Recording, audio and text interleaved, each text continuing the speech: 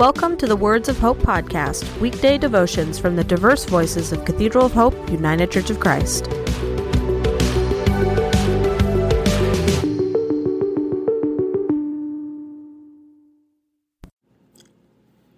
The devotion for today, Tuesday, October 17th, 2023, was written by Dan Peeler and is narrated by Jay Williams.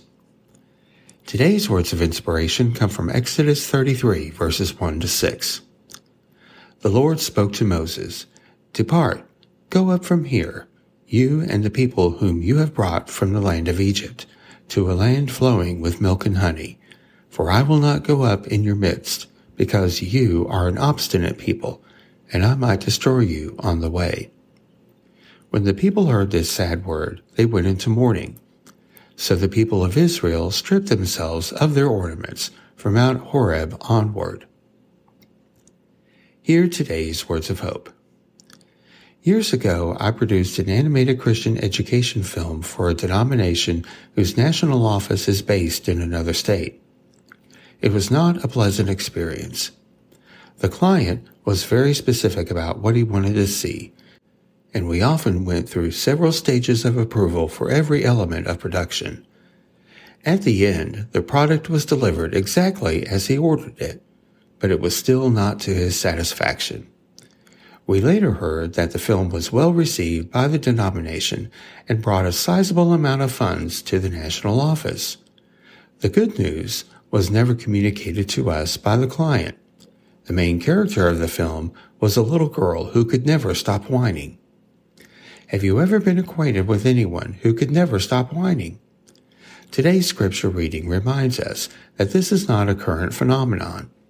Moses, along with his sister Miriam and his brother Aaron, had to endure the whines of a whole nation going on 40 years when God finally announced that their journey was about to come to a close, as God was to make good on the promise of deliverance into the land of milk and honey. However, God's presence would not be accompanying them. God knew that they would whine about it and was sending along an angel to keep things in order. But experience had taught that this reaction was inevitable. Throughout the Exodus, they had whined about God's gifts of food, guidance, choice of leadership, and even had whined that they would rather have remained slaves in Egypt instead of following the path of freedom. In protest, the people were stripping off their ornaments forever as reminders of how mistreated they were. The last time they'd staged such a tantrum, they had melted down their ornaments to build a golden calf in direct blasphemous encroachment on God's authority. God confided to Moses that there would be no divine presence on this final journey for their own protection, the perfect example of how to deal with whiners. Remember their bad example, but leave them to whine on their own. Let us pray. Guide us to associate with those who strengthen our faith, that we may walk your way together. Amen.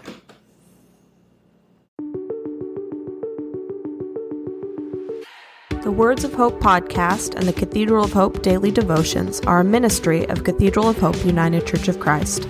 To support this ministry, please subscribe to and share this podcast, follow us on social media, and donate through our website at cathedralofhope.com/give.